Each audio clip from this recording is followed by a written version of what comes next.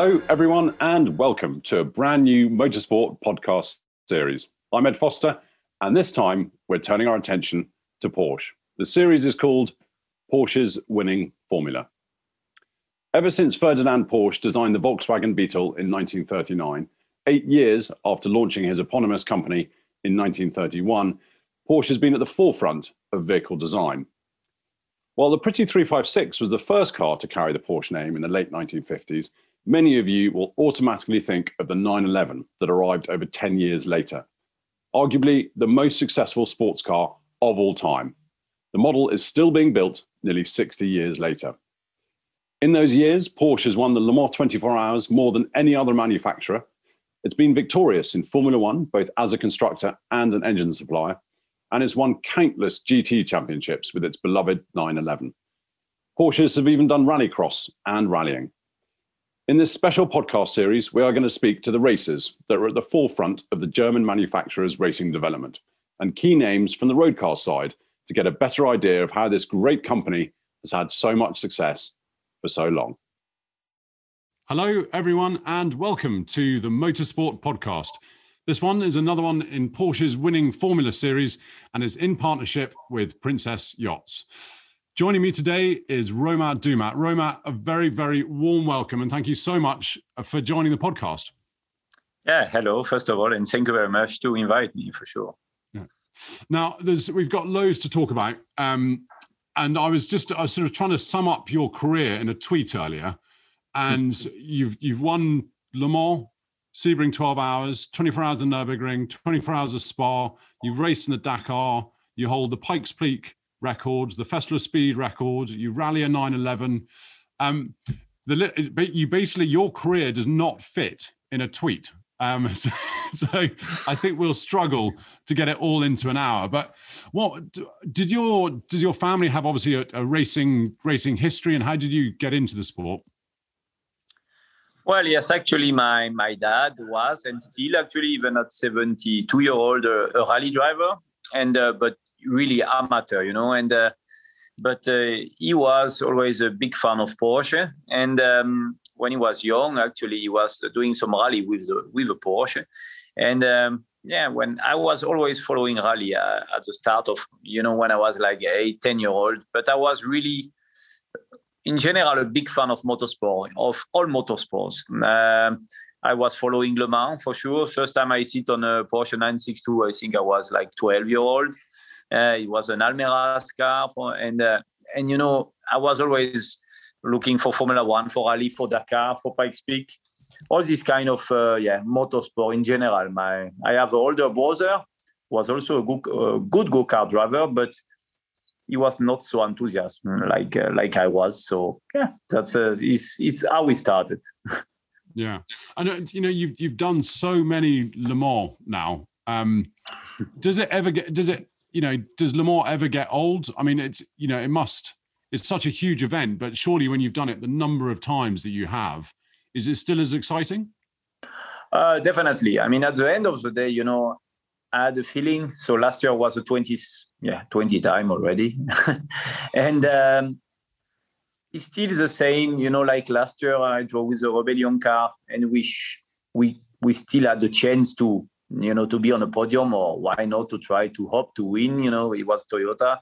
But still on the way to Le Mans, driving there, with my car, I had the same feeling and the same pleasures than the first time, the same also pressure.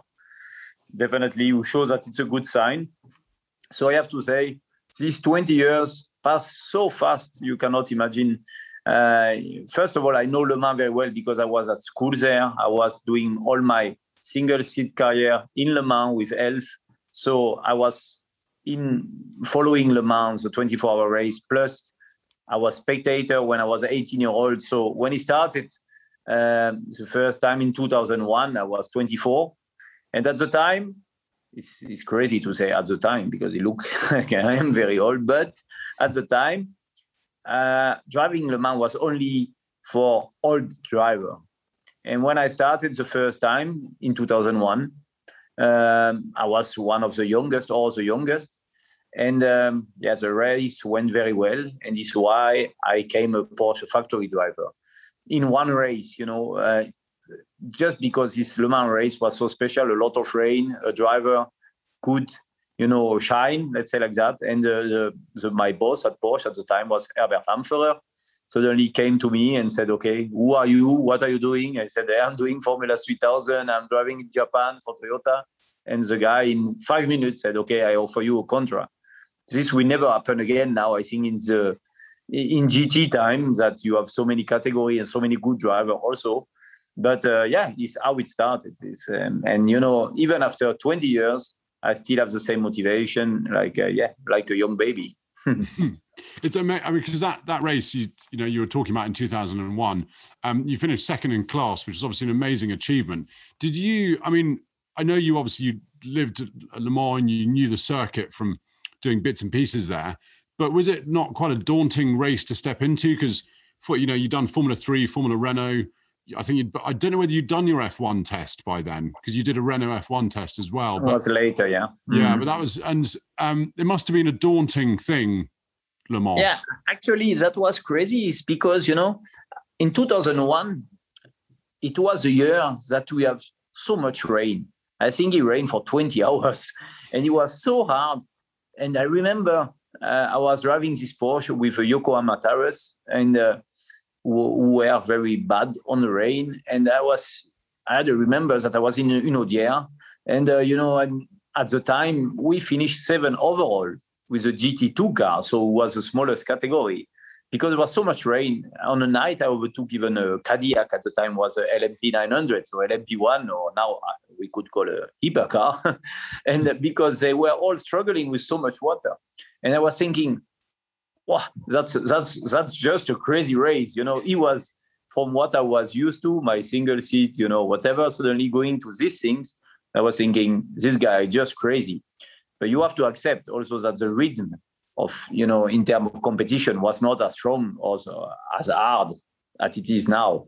So a young guy who was a little bit intelligent, not crashing, could easily, be on the front and make a good result. But it was a car were a lot harder than to drive than now. It was an H gearbox, you have to bleep and so on and so on. It's for sure, it's a really, really good memory. Yeah. I mean, it's interesting because also in the series, we've spoken to Jochen Mass and Klaus Ludwig, and interestingly, neither of them actually liked Le Mans. And I think obviously when they were racing in the 956, the 962, it was more dangerous. But one of the big things that Jochen didn't like, because his first Le Mans was in a Ford Capri, and he hated spending the whole 24 hours looking in his mirrors. You've seen both sides of it. You've won it in LMP1. You've raced it in GTs. Is that still a big thing nowadays if you're in a GT car and just constantly watching mirrors? Yeah, definitely. But for us, I mean, for the Porsche driver, was a big advantage to first drive on GT and later to drive on LMP. I mean, I drove Le Mans in LMP quickly in 2003, I think. But it was a big advantage to drive, GT and LMP, because, like that, you are able to judge, I think, where a GT can be passed or not, where a GT is fast or slow, or how is reacting a GT, let's say on a Porsche corner. And that was a big advantage, when you are on LMP, because you can easily find the way to go or not to go to avoid any accident with a GT car. So for me, it was never a big problem to go from a GT car to an LMP and back, in Le Mans, or even in Le Mans. But even in Le Mans with a GT, you have a lot of fun. Yeah. You mentioned that your father, loved Porsches. You obviously love Porsches, and there's not many people who rally a 911. Where does that love of Porsche come from? I think, I am from south of France, and where one of the biggest French family are the Almeras family. So I grew up really with them. And they were, at the time, making Porsche for Nicolas or even Walter Roll and so on and so on. So for me, first of all, Porsche was always a brand of more of rally than in Le Mans, I have to say. And as I already told you, I was a big fan of rally.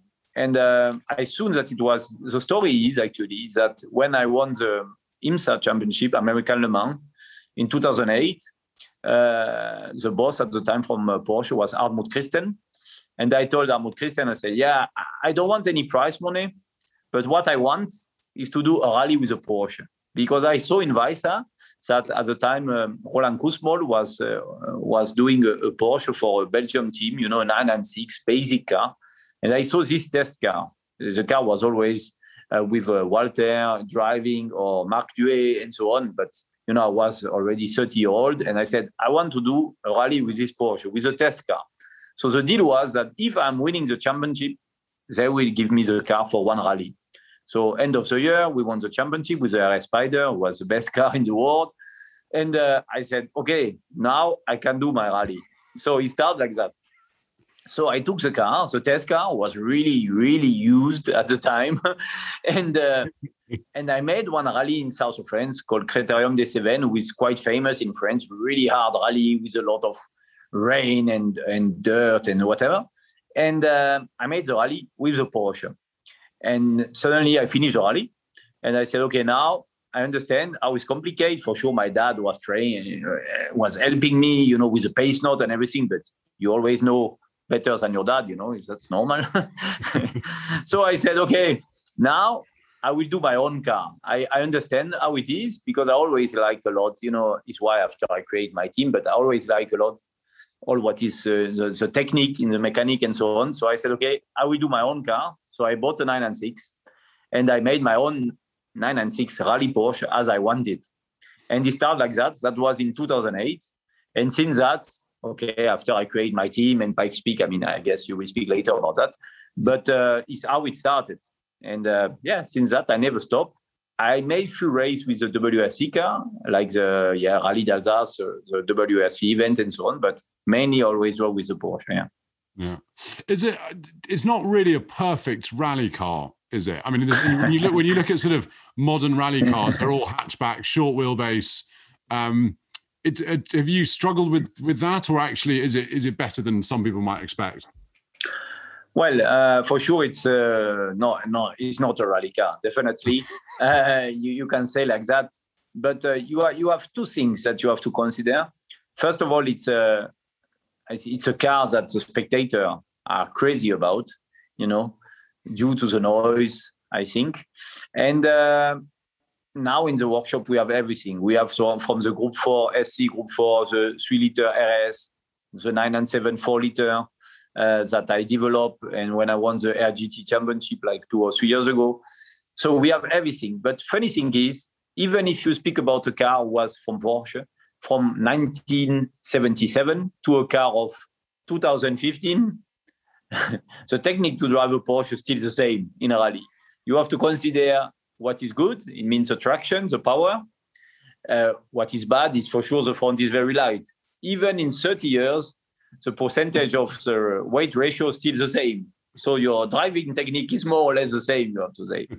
So at the end of the day, for sure, I know very well how to drive the Porsche on a rally, I guess, Nürburgring, Nordschleife, Alp, and so on and so on. But I think it's different, but it's a good, for me, it's a lot of fun. And even in the workshop, I have a Polo R5, but I prefer to drive the Porsche. I have more fun, due to the noise. Yeah. Just before we kind of move on from Le Mans, which we were talking about earlier, you mentioned there hypercars. There's a huge rule change coming up. What are your thoughts on the new rule change? Is it all down to whether or not they can get the two top categories to kind of balance on the performance? Well, right now, I guess, as you know, I'm driving the Glickenhaus car for Le Mans this year. So for sure, I'm really involved in this new category of hypercar. And definitely, I think it will be, in one side, I will say it will be a big challenge for the ACO and FIA to find the right BOP between such a big different category between LMDH and hypercar. But in other side, if you consider that back to 2015, when we came with this LMP1, completely crazy in terms of technology. Porsche, we have a 2-liter engine, very small, with an 8 megajoule class. Toyota at the time, they had a big V8 engine with a 2 megajoule class, was completely different. And at the end of the day, the lap time between Porsche, Audi, and Toyota were very similar. So they knew how to balance these three brands who were completely opposite in terms of technique. And, with this hybrid technology was so complicated to understand that even now, I guess, if you ask somebody what was the difference between the 2 megajoule and 8 megajoule, nobody is able to explain you. At the end of the day, you have to, I think they will arrive to make a nice BOP, but for sure, right now, the future look really, really, really great for endurance. This is very important, and we will see. Yeah. And, through your kind of Le Mans career or sports car career in general, you've seen this change from petrol to diesel to hybrid. What are your thoughts on these hybrid cars? Because they're obviously they're amazing on the performance side, incredible to kind of watch. Are they harder to drive than a straight petrol car where you've it's more straightforward, you've got less to alter? Yes, you've got brake bias and all this kind of stuff. But really, from what I can see from the outside of a hybrid car, you're basically a computer technician and a driver. Well, at the end of the day, if we think about, let's say, as you said, 2007, we are with Pescarolo in Le Mans with a very simple car with a good Judd engine, V8 or V10. Yeah, and doing at the time 3 minutes 30 in lap time in Le Mans. After I went with Audi, and suddenly came the technology with the diesel, the big 5 with Peugeot, and we go down to 320 more or less in Le Mans, 322. But it was a diesel at the time. We have to make publicity. That's the name. Make publicity for diesel. Suddenly the diesel is fast. The diesel with a with a filter normally doesn't smoke. I said normally because on the night it was smoking suddenly more than on a day. But suddenly the diesel became fashion. Some year later, suddenly we go back to very small engine. We are speaking about downsizing. That was again marketing side very good, and the hybrid is coming. But for sure, and again in a certain lap time of 320. Everything went faster, definitely. Everything went more expensive, no doubt. But at the end of the day, to drive, it became for sure more and more complicated. And with the hybrid, the car was, as you said, and I have to say for me, was very difficult at the start. You need to be more a computer in your head than a driver. You have to change your driving style. You need to understand how to use the hybrid power, or where to use, or when to use. And for sure, it was different. So I always said, for me personally, I'm not so convinced that the spectator need all these steps in terms of technology. But for sure, for a brand like Porsche, we learn a lot in Le Mans with this hybrid technology, how to use it, and also for the road car later on. So for the show, I'm not so convinced. To drive, I'm not so convinced. But in terms of technology, to learn things for the brand, this was not too bad. Yeah. And, you race for two kind of huge efforts at Le Mans in terms of Audi, and then very soon after with Porsche, right at the front of the grid in the LMP1 category. Were they quite similar to, obviously putting aside that there is crossover with Porsche and Audi and Volkswagen, were they very similar teams to race for? Were their approaches any different, or was it sort of all quite similar? When I joined Audi, I have to say, just before I was driving with Penske in USA, with a Spider, who is for me the benchmark of the best private team you can have in the world. I mean, if we can or could call him private, but it's a fact. That's Roger Penske is just somebody you need to meet one time in your life to understand. But after going to Audi, it was already a big step from Porsche to Audi in terms of money involved. Audi at the time with Porsche, we could, in USA, beat Audi just because we were more organized. We were with Penske in all the details very strong. Coming to Audi, it was suddenly a lot more money at the time. And some years later, going to Porsche in 2016, it was again one more step, I would say, in money side, plus in details. So it was a kind of mix between a Penske and a Audi time. But I have to say, 2016 Porsche was more like a F1 team suddenly, that you have a lot of money. All the details are very important. But the performance was there at the end. Yeah. So am I right in thinking that that's Porsche Spider was your favorite car? Yeah, definitely. That was I will say the easiest car to drive and the more fun. But again, to finish about teams, if you look last year in Le Mans with the Rebellion run by Oreca at the end, so very small team in terms of money. We cannot compare with any manufacturer. Still, last year in Le Mans with the Rebellion race, we were doing 3 minutes 21.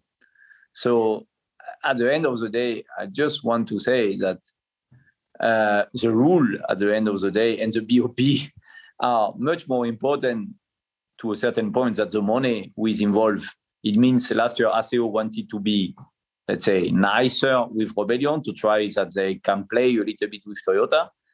And that at the end, with a lap time of 3:21 during the race, proves that rules are even more important, or BOP, when I speak about rule, it's BOP, more important than the money you will involve if you want really to reach very fast lap time. Yeah. But it's nice to hear that someone like yourself, who's so involved in current Le Mans, but been around for 20 years, that you're very excited about the next era, I suppose. But as you say, the proof is that all these big names are signing up, and seeing the big names in the top category, I think, is what the fans like to see. So that's brilliant. I was listening to a podcast you did many years ago in Monaco with Henry Hope Frost, and it was on the world's your favorite circuits. And I was really pleased to hear when you were talking, you were saying that actually the ones you really love are the American ones, because they're bumpy. There's blind corners. There's blind brows. Do you still very much believe that? Oh yeah, for sure. I mean, American track are definitely the best, and in Europe, I would say like a track like for sure Nordschleife. Why is that? Because when I'm again somehow looking or reading the press on a Monday morning, and we are speaking days after days, big chief of Formula One about track limit or story like that, well, I think motorsport doesn't need this kind of press, I will say, or between big boss, what happened during the race, what you think, whatever about this track limit. In USA, like that, you don't have any discussion. You have a curb, and after you have grass, and after you have wall or let's say gravel. But I think it's, that's the best. We are here to race. You are not here. I always said we are in Le Mans. If you see the evolution of the track, it's very good. We are not here to die, for sure. We are here to race. But the worst of the worst, for sure, we don't want to have any accident. But the worst is to speak about track limit, or what did you cut, or if you went too wide, or what. It's always discussion that we don't need in motorsport.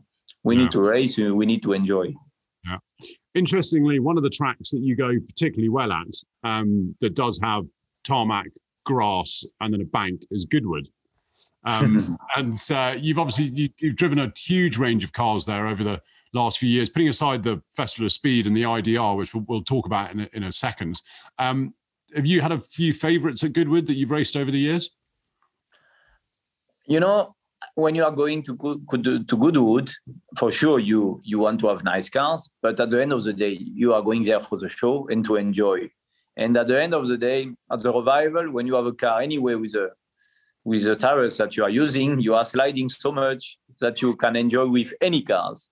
And that's the most important, that I start the first time I was driving a Gordini, a very small car, but already to go fast, it was very complicated, and so on and so on. And I have to say, I I have a big respect when I'm going there, and I like to go there because you really see the skill of and of a driver. So many drivers going there with a big CV, but when it's time to slide and to go heel and toe and to shift properly, for the young generation or for some also of my generation, it's a lot more complicated than when it's with pedal shift and everything. And this I like because for me, a driver need to drive everything in any categories, in any style, and that's the best driver. And so in good wood to go fast, you need to adapt, and this is very good. We've actually got a question here that I'll ask in a second, but I think there's a difference between sliding and sliding precisely, because I was going around Goodwood in my MGB and trying as hard as I could, and Marino Franchitti was behind me for one corner. He disappeared obviously afterwards. He came over, he said to me, "It looks great, Ed, but you must try and make the apex at some point." So, with you guys driving them with proper skill, it's amazing. I got a question here from Alex Montgomery. Do you find the skills easily transferable between all your disciplines, whether that's modern cars and classic cars, especially when you have to jump in something on Dunlop historic tyres? At the end of the day, to drive a car to, I will say, 80% of the potential of the car or yourself, it's not so complicated, or even 90%, because for sure, I'm driving so many cars for so many years, you can quickly go to your limit. The stuff is that is definitely the last 5-10% means this last 10%, you really need everything. You need to understand the car properly, to set up the car for you, to feel good inside the car, to adapt your style if, let's say, the tires or the car cannot be as you want. And this is for sure, the last 10% are the most complicated. Take an example of a GT3 car right now when I'm driving for Porsche. By driving after 5 laps, I am at the limit of myself as a car, but it doesn't mean that I'm good.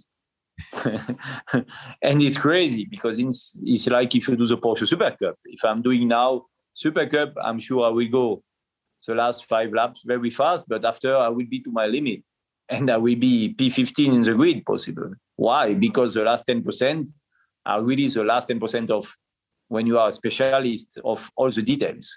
So at the end of the day, I will say all the categories are complicated when you want to reach the top. To go fast, for sure, you need to adapt yourself quickly. To be really fast, you need to work, no doubt. Do you think, with your rallying, did that help your circuit racing and vice versa? Was there anything that you could take over that made you quicker?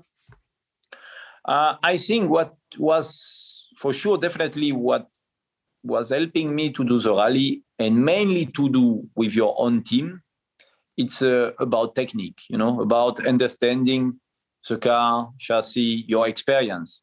Because even we cannot speak about, wheel travel when you are in a hypercar or LMP1, but you can still, when you are hitting a curb, say, okay, in terms of damping, that's remember me, some things that I made in a rally with a rebound or bump or stuff like that, or roll bar, and details like that for sure. Crossover are always good. Experience are always good. It doesn't mean that I want to be an engineer, because that's the critical point to found. I'm here to drive and not to be the engineer, but I'm here to help the engineers, And so I think experience always help. And for me, I always see good points to do many things. Yeah. Now, a large I would say large part of your CV, certainly from my perspective, is your record at Pikes Peak, which all of our listeners and viewers will obviously know about. It is a hill climb, sort of like no other. What was your first experience of it? Well, Pikes Peak, first time I was there in 2012. I was doing a French Rally Championship with, at the time, 9 and 7 GT3 3.8 that we developed completely privately with my team. And I was doing the French Rally Championship. It was a Rally Charbonnière, who is quite famous. And we were close to win overall in front of WRC and so on. And at the end, it started to rain. And last stage, I lost and finished P2 or P3, whatever.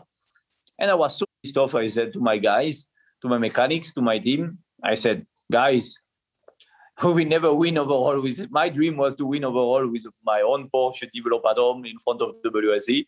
I said, we never win. Always something is happening, gravel, rain, whatever.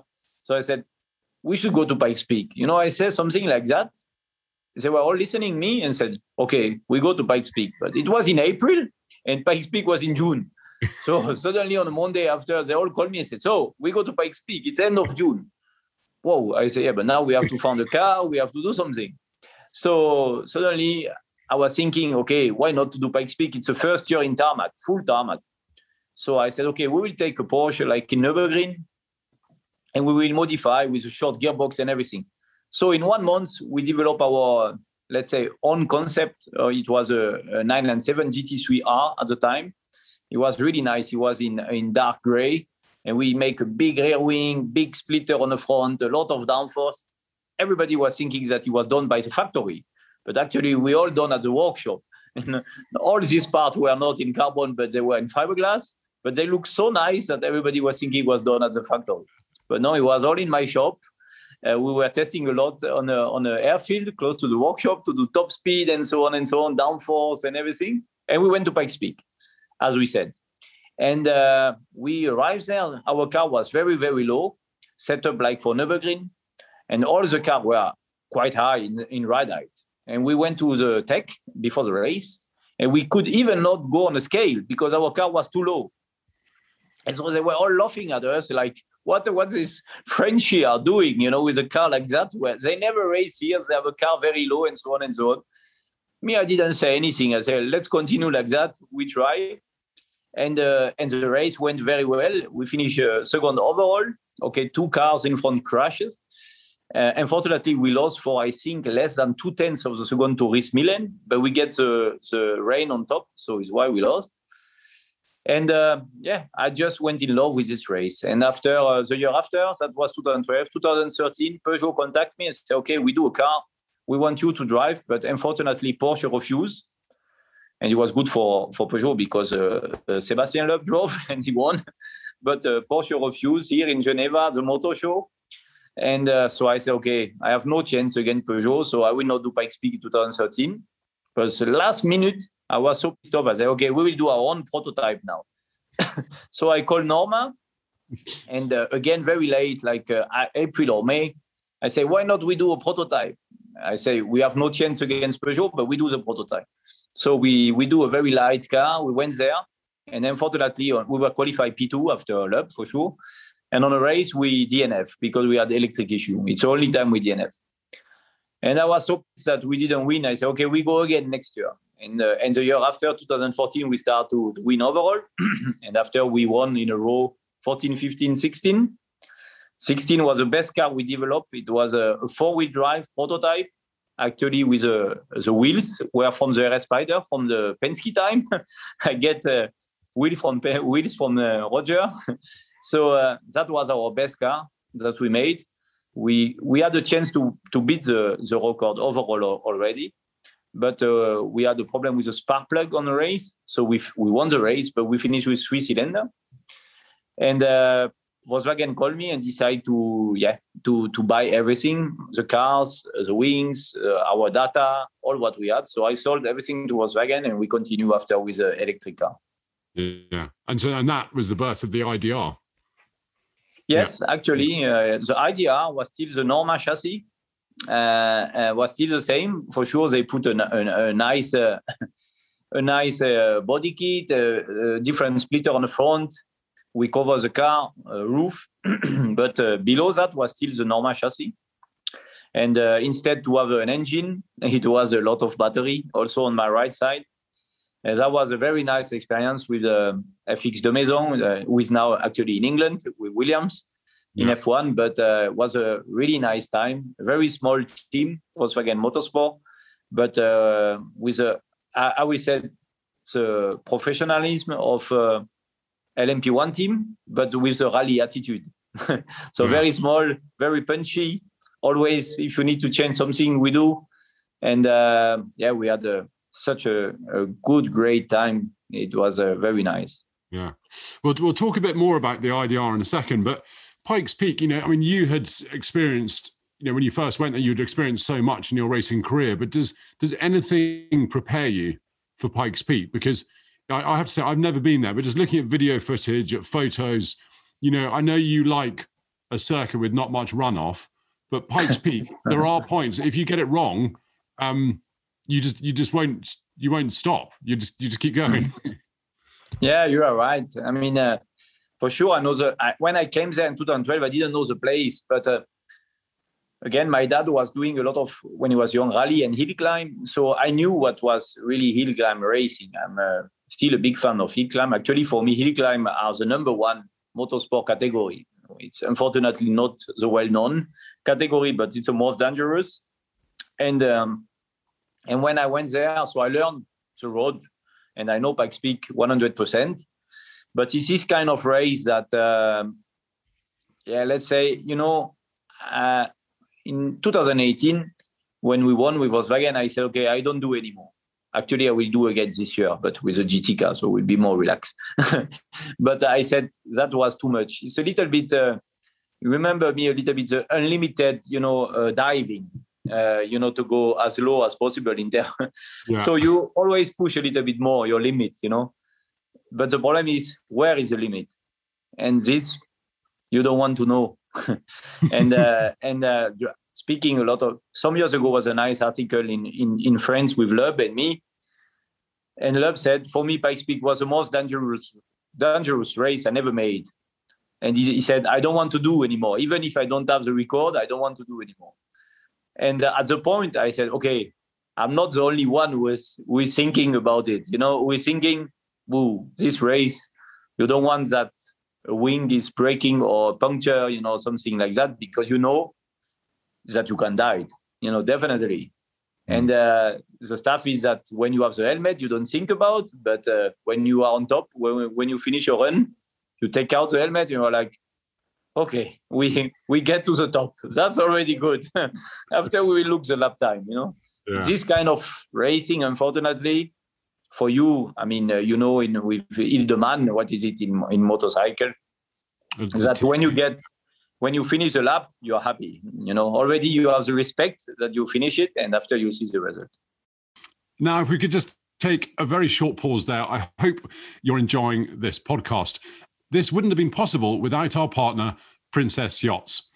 Princess Yachts has become a long-term supporter of motorsport and really is a part of the fabric of it now. Much like the one with the green masthead, Princess Yachts epitomizes the best of British manufacturing, and that can be seen in every one of its products. Every yacht is designed with forward-thinking mentality, and if you get a moment, do please head to princessyachts.com to see what this extraordinary company does on a daily basis. I mean, obviously with the IDR, it wasn't really a problem, but it's such a climb up Pikes Peak. Can you as a driver feel the difference in the power in the engine? Because obviously the higher you go, the less power you've got. Can you feel that on the way up? I will say, with the technology you have now, if you have a proper engine, petrol engine, you can nearly compensate everything what you are losing. So if you, with a big turbocharge, with the anti-lag, with the fresh air for the turbo, you can really compensate. And I'm convinced that even now, a good petrol engine could go faster than what we done with the IDR. Yeah, really. Yeah. I mean, you had some, the IDR was kind of such an amazing project, and I think it captured so many people's imagination because people love, putting whether it's electric or not aside, what they love are people trying to break boundaries and break records. I think there's something in the kind of the human spirit that wants to go and break all these records. I was working at Goodwood, obviously when you were doing the runs in the IDR, the most recent time when you did the 39.9 or 39.6, whatever it was. You were pushing quite hard, weren't you, up that hill? Yeah, but what is good?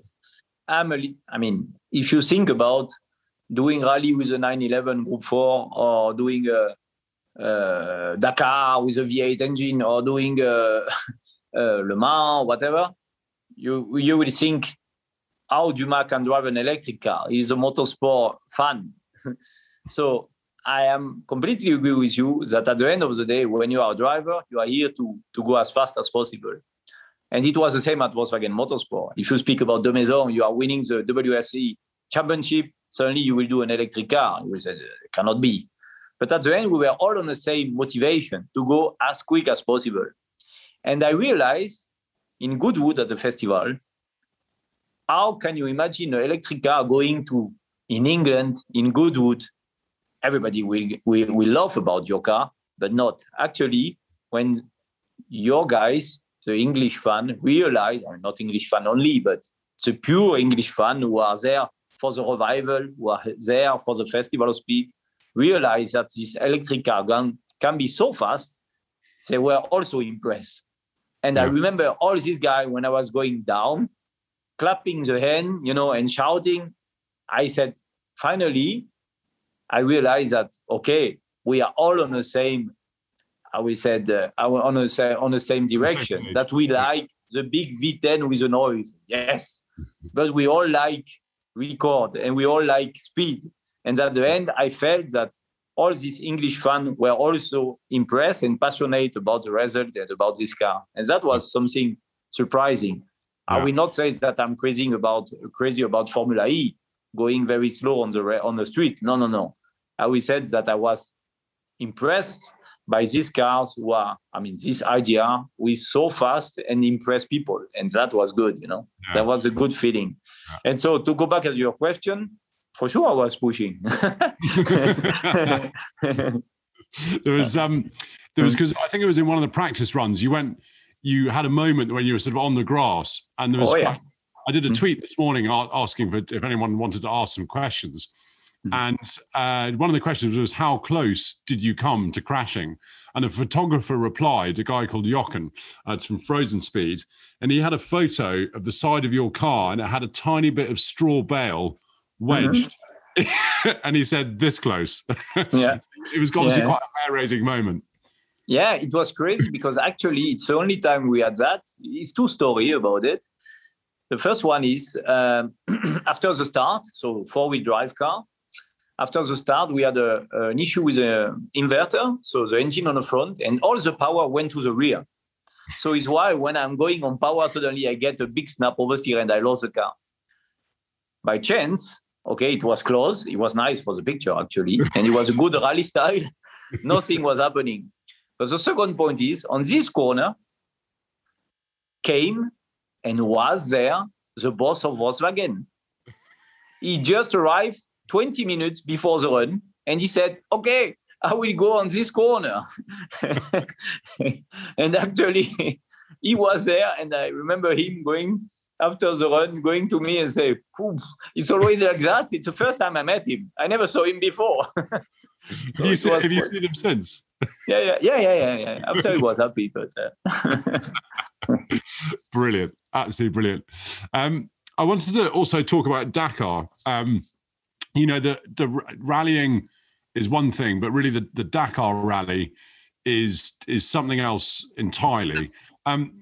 Have you always wanted to do the Dakar, and how did that come about?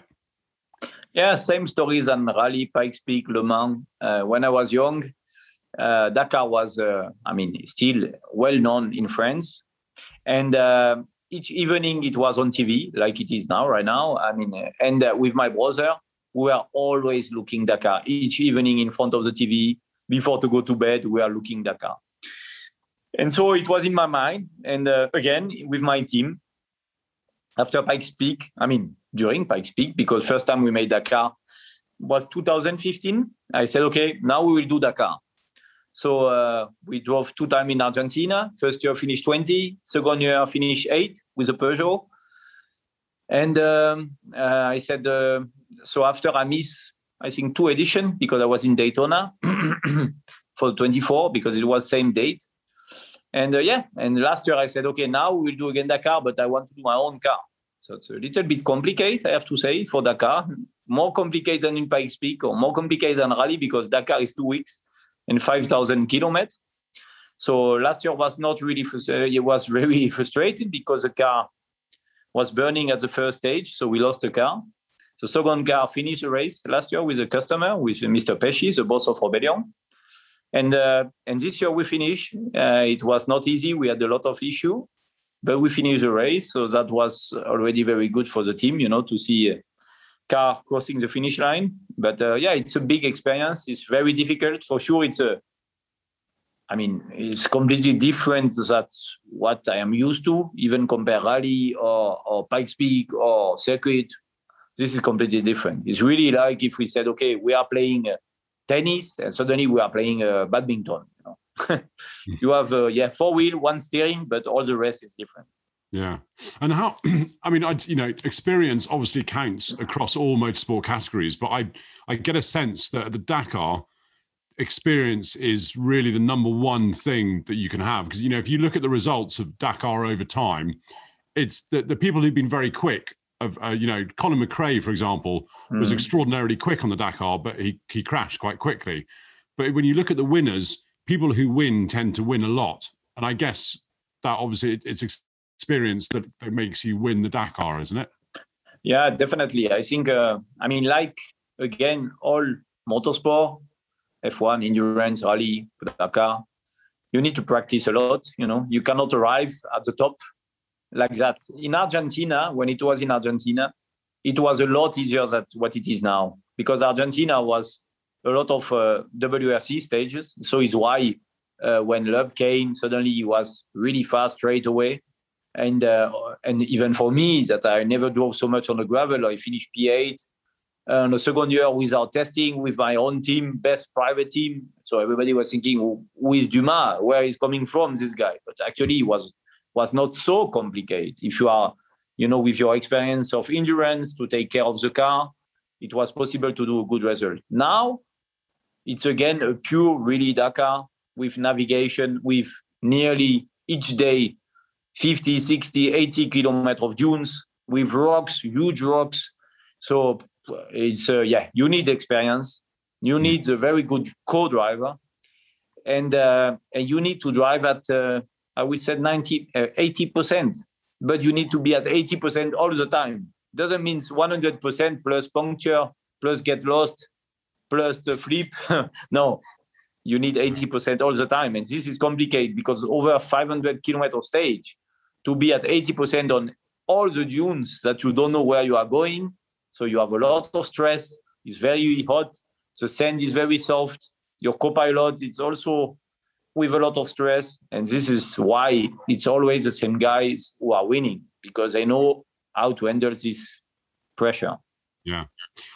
Many years ago, there was a team called Race to Recovery that took injured servicemen and women and got them into motorsport. And they did, the Dakar in Land Rovers, in those Bowler Wildcats. And I went on a training run with them to the desert in Land Rovers. And the dunes that we were doing are tiny compared to what you experience on the proper Dakar. But it blew my mind. I mean, I've been a passenger in loads of different cars and been lucky enough to be in a DTM car, a racing lorry, a rally car. But this thing, and the confidence that you must have as a driver going up the top of, I think, do they call them razorback dunes, where you go up the dune, but there's the overhang. And you can't go over too quickly because you roll forward. Exactly. If you don't go quick enough, you drop back down. So you have to get the speed exactly right. And you just see sky, and then this massive drop. Yeah. Oh. It's, this year, for a small story, it's this year. So on the first stage, we start very far. We finish the stage 20 something, I think. So it was good stage. Second stage, unfortunately, that is unbelievable. Somebody crashed into my back. I think possibly you saw the picture and took the wheel away. So I have to repair the car. And we lost 6 or 7 hours. So second day, suddenly I look, during 7 hours, you have time to look. And I look the road book and I realized that the next 300 kilometers was only dunes. That I did not realize is suddenly in South Arabia at 5 in the afternoon, it started to be dark. The story is that I finished the stage at midnight. So I drove 7 hours in the June. But when you are 7 hours in the June on your day 2, that you even did not practice June for years, suddenly on a night with your small light, you are for sure, as you can imagine, light for race car and not for road car. So it means you see nothing. On a day 2, that you have to, you sometimes stop before the dune. You go out of the car with a small, light, and you go on top of the dune to look what is next, waiting for you. And I say, okay, I can go. I do a dune, I go down. Next time, I go out of the car with my light. I go to see the next dune, and I come back, And suddenly you are thinking, but what I'm doing here, So on a day, it's impressive. So on a night, it's just, so much stress. You finish, you are like if you made 2 times 24 Le Mans in a row. But you're going back next year, I take it. Yeah, for sure. Because we are stupid, we will do again. So now we're sort of drawing to an end. There's one reader's question here from Jimbo Wilson, who was really wanting to know what your favorite corner was at any racetrack.